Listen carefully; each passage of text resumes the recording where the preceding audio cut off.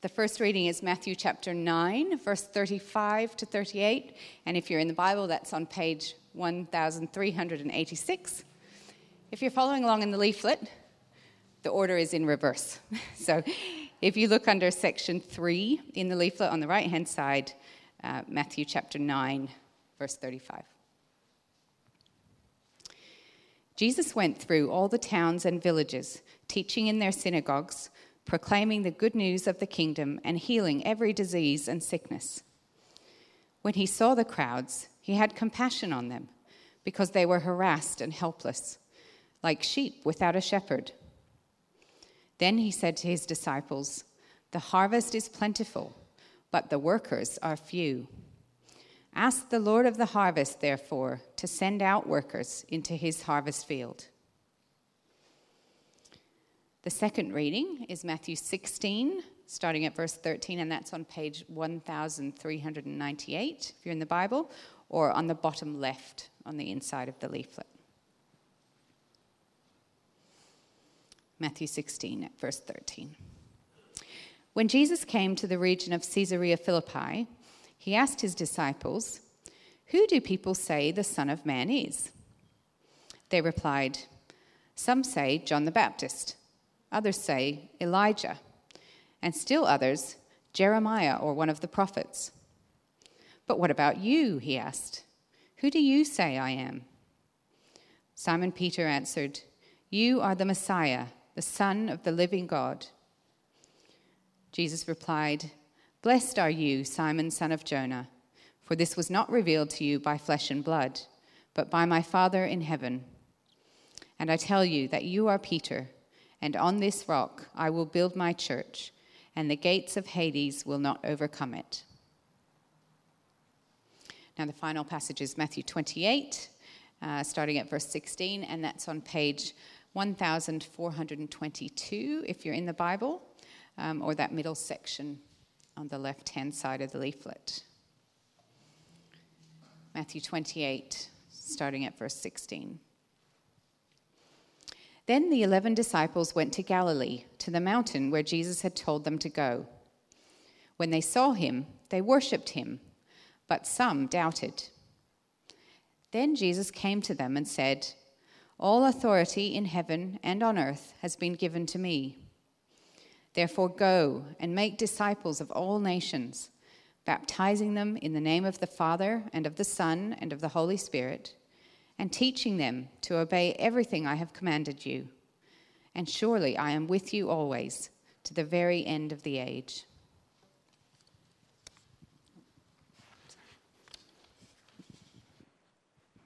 Thanks, Ali. Let's pray. Heavenly Father, thanks for your word. Thanks that it's been written for us. We pray that this morning you would teach us more of what it means to live for your kingdom's glory, because your Son is worthy of all praise.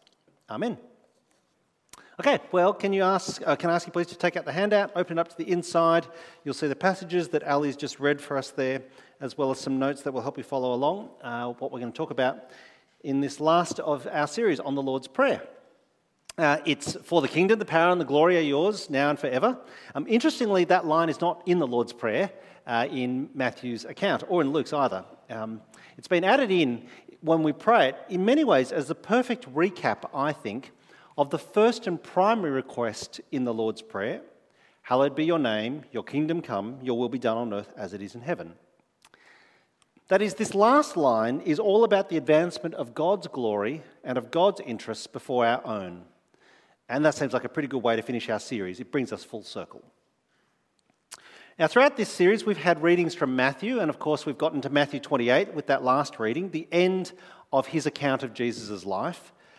But that actually just sets up the beginning of our story, and what is famously called by Christians the Great Commission in Matthew 28. I'm going to make just a few brief comments on this passage. You'll see there on the left-hand side. Let me read it again, and let me say a few things. Matthew 28, verse 16. Then the 11 disciples went to Galilee, to the mountain where Jesus had told them to go. When they saw him, they worshipped him, but some doubted. And Jesus came to them and said, "All authority in heaven and on earth has been given to me. Therefore, go and make disciples of all nations, baptizing them in the name of the Father, of the Son, of the Holy Spirit, and teaching them to obey everything I've commanded you. And surely I'm with you always to the very end of the age. Well, just a few brief comments. Firstly, notice how it starts in verses 16 and 17. It starts actually with the really interesting observation that even after the resurrection, some of the first 11 disciples still doubted. Isn't that interesting? Even after the resurrection, even as they're standing there looking at him, still, we're told some of the first 11 doubted. And actually, in some ways, I find that very reassuring, very comforting. It says that you don't have to be 100% doubt-free to be a disciple of Christ. You don't have to be 100% doubt-free to be a disciple of Christ. Well, look at verses 18 through 20. Here's Jesus' primary command to his first disciples. And you'll see that there on your handout, I've put it in bold, just so it's really obvious. Jesus' primary command to the first disciples is, make disciples of all nations. Make disciples of all nations. That is, Jesus' primary command to his first disciples is to make more disciples. And again, what's interesting is that he gives exactly the same command to all of the disciples, whether they're fully on board with him or whether they're still doubting. He still says, make disciples of all nations. Now, of course, you and I, we weren't there at that initial commissioning service. And yet clearly what Jesus says carries forward to you and I today, because the task of making disciples of all nations, it's incomplete. In many ways, the Great Commission should probably be called the Great Ongoing Commission, because we're not there yet. Or to put it slightly differently, according to Jesus, and I printed this there on your handout, it's not enough to simply be a disciple of Christ. We are to be disciple-making disciples of Christ. We are to be disciple-making disciples of Christ. And if you're wondering, how do you make disciples then? Well, actually, Jesus will say there's 3 different ways, and they're all listed there in verses 18 through 20. These are the underlined bits. So the primary commission, make disciples of all nations, that's in bold. The underlined bits, this is the how: go, baptize, and teach. Go, baptize, and teach. That's how we make disciples of all nations. And we're going to spend some time a little bit later reflecting on how we're going at that particular task. Well, the final thing to say from Matthew 28, this is the last few words in verse 20. Notice how he finishes. Surely I am with you always to the very end of the age. Surely I am with you always to the very end of the age. If the charge to make disciples of all nations feels daunting, what's reassuring is that Jesus is with us. Jesus is with us. He's with us in all our doubts and all our certainties. He's with us when we succeed or when we fail. Jesus is with us. He is the one who will be there to ensure that our Father in heaven's kingdom will come, and his will be done on earth, and his name will be hallowed. So, the big idea, each week I've tried to give you a big idea for these talks. The last big idea there on your handout halfway down, so reflect on the kingdom, the power and the glory are yours now and forever. The big idea, we belong to God's global mission task force. We belong to God's global mission task force. Now, the Great Commission here that we've seen, it's not an afterthought from Jesus. It's not as if his mission on earth failed, so at the end, in Matthew 28, he's forced to hand over responsibility to his disciples to complete the project. I mean, that'd be pretty grim if that was his only strategy, wouldn't it? Actually, all along, Jesus' plan has been to build his church. And so you'll see there, point 1, Jesus says, I will build my church. This is the second reading that Ali brought to us from Matthew chapter 16. Here, his disciples have finally worked out who he is. They confess that he is the Messiah, the Son of the living God. To which Jesus says in verse 18, I tell you that you are Peter, on this rock I will build my church, and the gates of Hades will not overcome it. Jesus says, I will build my church, and the gates of Hades will not overcome it. There are, I think, 2 reasons why God's global mission task force is, and I printed this there on your handout, why it's the greatest movement and enterprise the world has ever seen. God's Global Mission Task Force is the greatest movement and enterprise the world has ever seen. A couple of reasons. Firstly, it's longevity. It's longevity. As you know, kingdoms rise, empires fall. But after 2,000 years, this task force is still going strong in one continuous, unbroken chain from those first disciples through to us today. And we'll reflect more on the state of play later, but its longevity, I think, is one of the reasons why this is the greatest movement and enterprise the world has ever seen. The other reason, second reason, its inevitability. Its inevitability. You see, in Matthew 16, Jesus says he will not fail. He will not fail. And the certainty of his success, it's guaranteed by his resurrection from the dead, which I think is just the most wonderful, liberating relief. I mean, why wouldn't you want to get on board with this movement, with this enterprise, with this task force? This will never fail. And I don't know about you, but as I think about my life, whether I'm imagining it still stretching out before me or if it's largely behind me in the rearview mirror, what I want to know is that I've thrown my lot in with something or someone who is destined to succeed. I want to know that what I did with my life is not futile and that it will last. Jesus says he'll build his church and nothing will overcome him. This is the greatest movement and enterprise the world has ever seen. Now, let me acknowledge, of course, that the making disciples of all nations, it's hard work. Disciple making has never been easy. There's a couple of reasons why.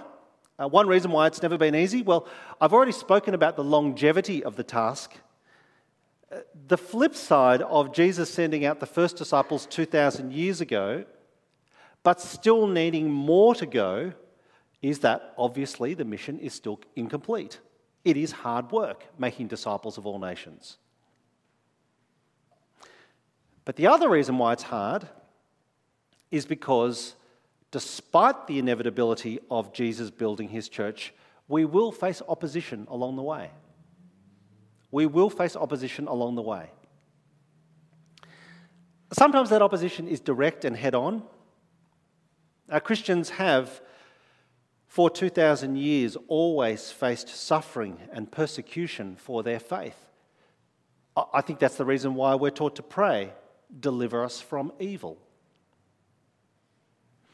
But sometimes that opposition is indirect because there are alternative discipleship-making programs out there.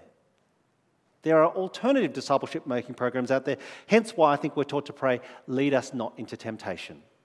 Lead us not into temptation. Now, you're probably sitting there thinking, what do you mean by alternative discipleship-making programs? What are you talking about?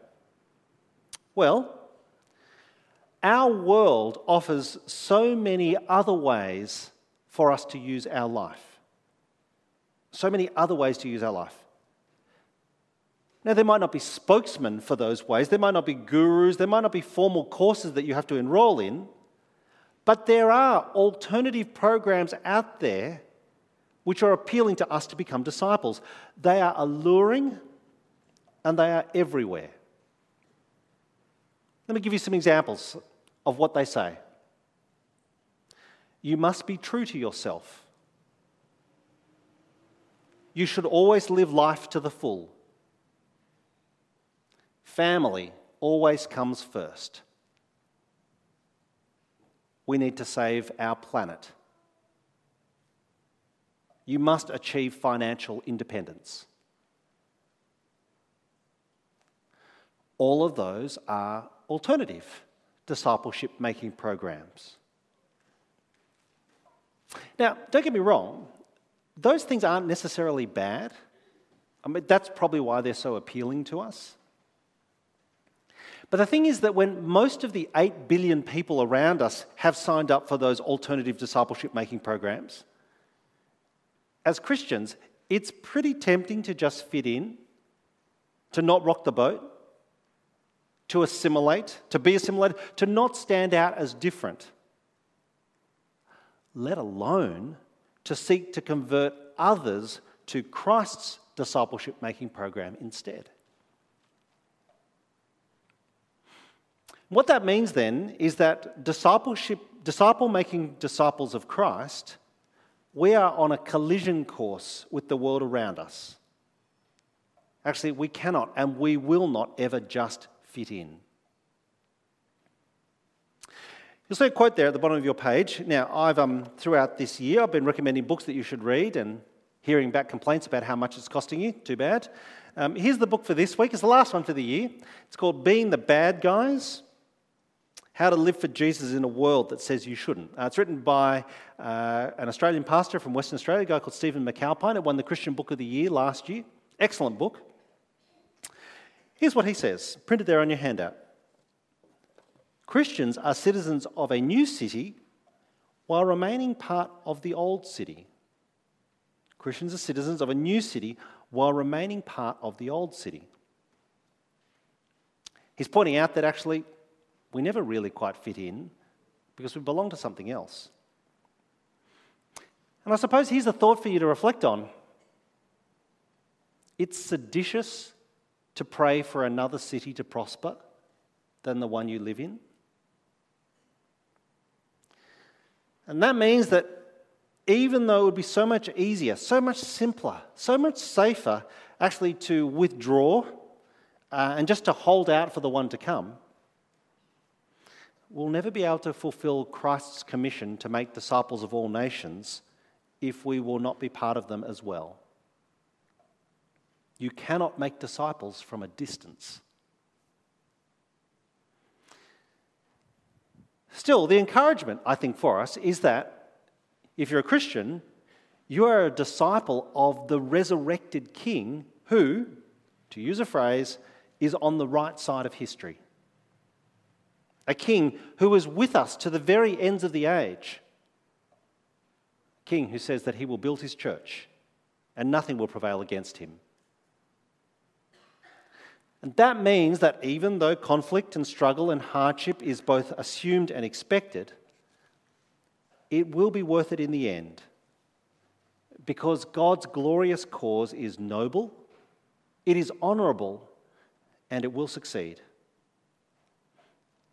And that, I think, is something that's worth signing up for, something worth living for, something even worth dying for. You'll see a slide on the screen behind me. It's a copy of Ernest Shackleton's job advertisement that he placed in 1913 for his expedition to the South Pole, to Antarctica. There's a famous advertisement he placed in a newspaper in England. Listen to how he tried to recruit for his task force. Men wanted for hazardous journey, small wages, bitter cold, long months of complete darkness, constant danger, safe return doubtful, honour and recognition in case of success. How's that for a job advertisement? Apparently there were 5,000 applicants. If you look on your handout on the right side, what I thought I'd do for a few moments is talk about our mission task force, talk about our report card for 2022. As we get to the end of this year, what's it been like to be part of a community that's on about disciples making more disciples? Don't forget, of course, that 12 months ago, this time last year, the state borders had just reopened for the first time in a couple of years, and a new level of COVID restrictions were about to land. Now, if that all feels like a lifetime ago, then what we need to hear is that Jesus' 2,000-year-old plan to make disciples of all nations, well, it's continued to advance. Even COVID hasn't overcome his church. So I thought I'd talk for a few minutes about how we've seen this play out at Trinity Church Adelaide. And I thought I'd use the categories that Jesus uses in Matthew 28 of going, baptising and teaching to make disciples of all nations. So firstly, going. You'll see a slide on screen behind me.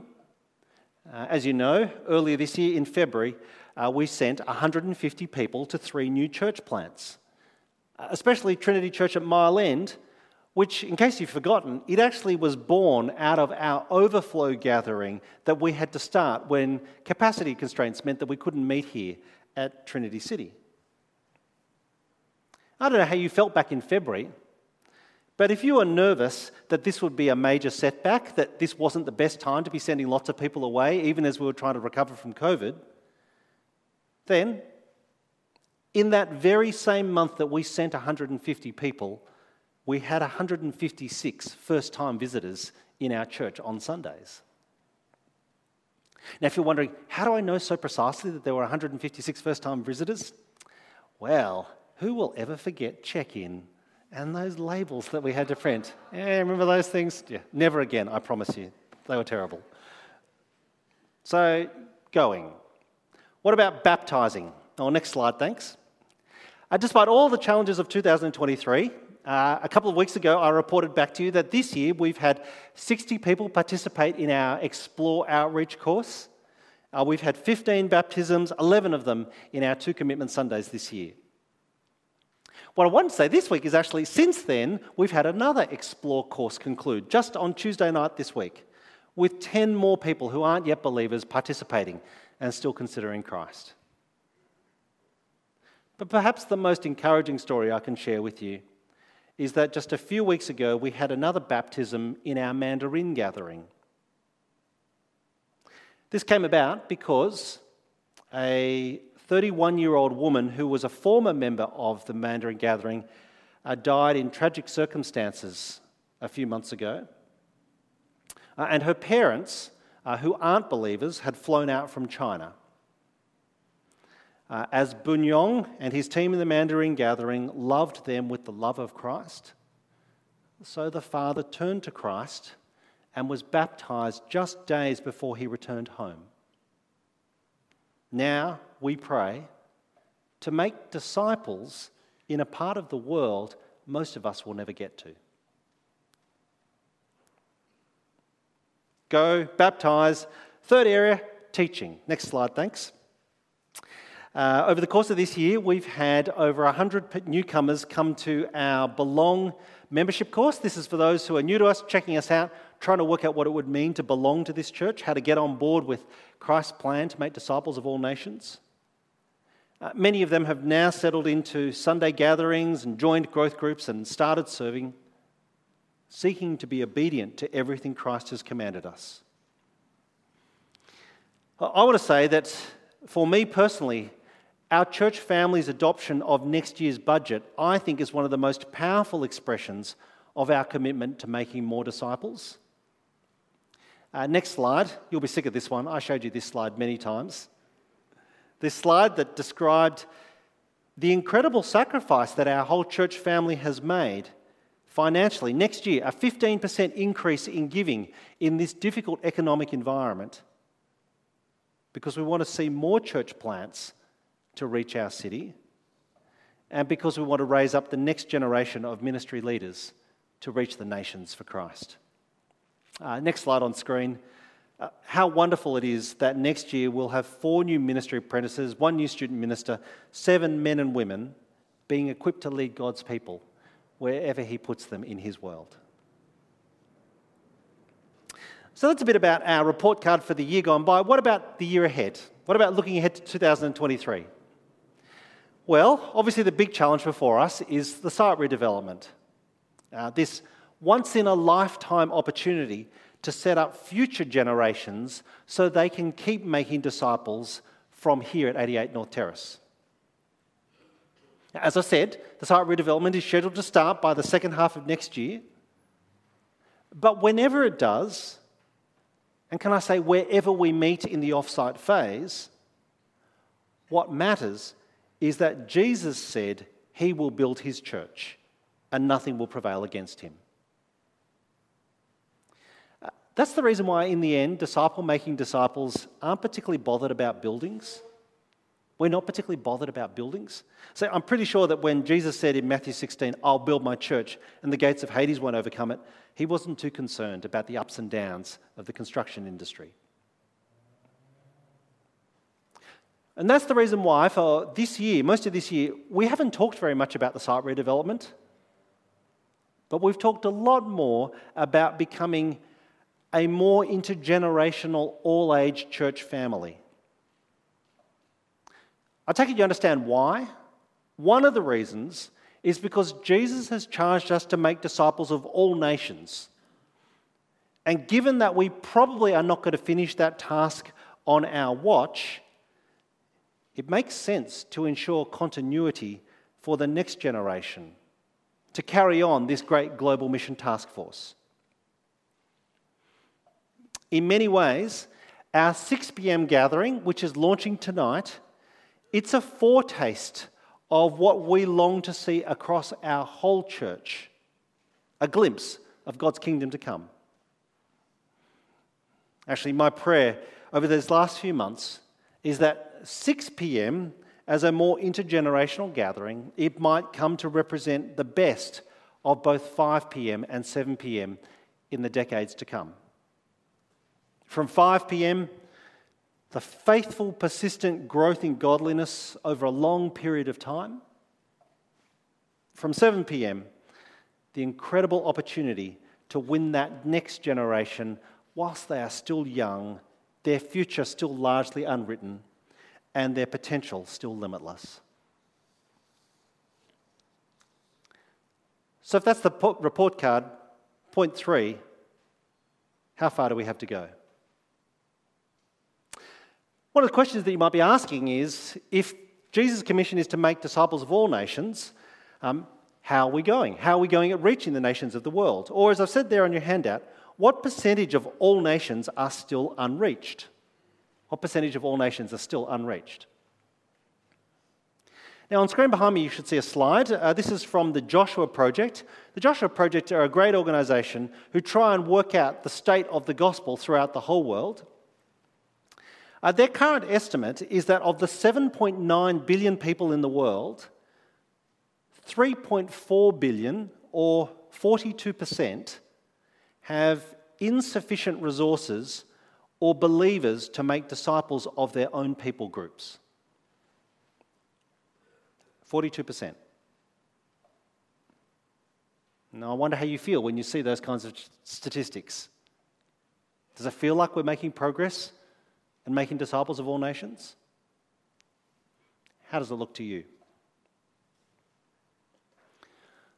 One of the problems of being a foot soldier down in the trenches is that you don't get to see the bird's eye view that a general has from 10,000 feet.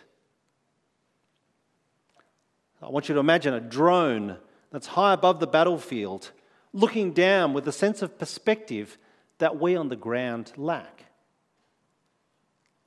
Because here's what the one who says, "I will build my church and nothing will overcome it," here's what he sees from his Father's throne above. Matthew chapter 9, pick it up with me in verse 36. When he saw the crowds, he had compassion on them, because they were harassed and helpless, like sheep without a shepherd. And then he said to his disciples, "The harvest is plentiful, but the workers are few. Ask the Lord of the harvest, therefore, to send out workers into his harvest field." When Jesus sees those unreached billions, he sees sheep without a shepherd. He sees people who are lost without him. He sees a plentiful harvest, but a terrible labour shortage. Which is why he says, "Ask the Lord of the harvest to send out workers into the harvest field." When Jesus looks at those unreached billions, when Jesus looks at the crowds, he does so with tender compassion. That's amazing, isn't it? I don't know how you feel when you look at crowds. Crowds at the shops, crowds on public transport. After 3 years of COVID, most of us have been taught to look at crowds with suspicion. Or even without that, we look at crowds with impatience. They are holding me up. Jesus looks at the crowds with compassion. Because this is a king who loves his subjects. This is a king who will lay down his life for his people. That's the kind of monarch he is. One of the biggest events this year was Queen Elizabeth's death, as the whole world, it seemed, mourned a monarch who served her people with selfless devotion for a record 70 years. And I want to say that, yes, she was remarkable, but I also want to say that she will be forgotten. Her name will be lost to future generations. It will be consigned to the dustbin of history. And all that Queen Elizabeth started, it will come to an end. Indeed, many fear her good works will be quickly undone. By contrast, our King's death wasn't the end. It's the beginning. His resurrection is the cornerstone of our hope. It is the reason why we confidently and expectantly live as disciple-making disciples. Because his kingdom will keep growing, and nothing, not even death, will overcome it. So let me finish then with the question on your handout. What part do we play in this Great Commission? What part do we play in this Great Commission? Our King, he gives out different missions to different people. Even the individual assignments change over time. So some of us will go, the rest of us will send, but all of us belong to this global mission task force. Because, one last time, it's not enough to be a disciple of Christ. We are to be disciple-making disciples of Christ. And the way in which we get on board, the part that we play, it begins with prayer. We pray, Lord, send out workers into your harvest field. We pray, Jesus, use me to make disciples of all nations, however you see fit. We pray, Father, may your kingdom come, your will be done on earth as it is in heaven, and your name hallowed throughout all the earth. And the thing is, as we pray that prayer, what we're doing is declaring before our King, for the whole world to see, that we are willing to go wherever he sends us, whenever he sends us, to do whatever he asks of us. Don't waste your life settling for less. It is never too late to start or get off the bench. I'm going to finish by, in a moment, giving you just a couple of minutes to reflect not just on today, but on the whole series as we draw it to a close. You'll see a refresher on the top left of your handout there about different big ideas that we've covered each week before I give you a moment for what you've learned in your response. As we do, I'm going to read just this short quote from J.C. Ryle. It's quoted in Jim Packer's Knowing God, that book that I've been encouraging people to read in the second half of this year, just chapter by chapter. I'm going to read this out, then I'll just pause for some quiet reflection, lest we just race on to the next thing, and after that I'll pray and we'll sing. Follow along with me.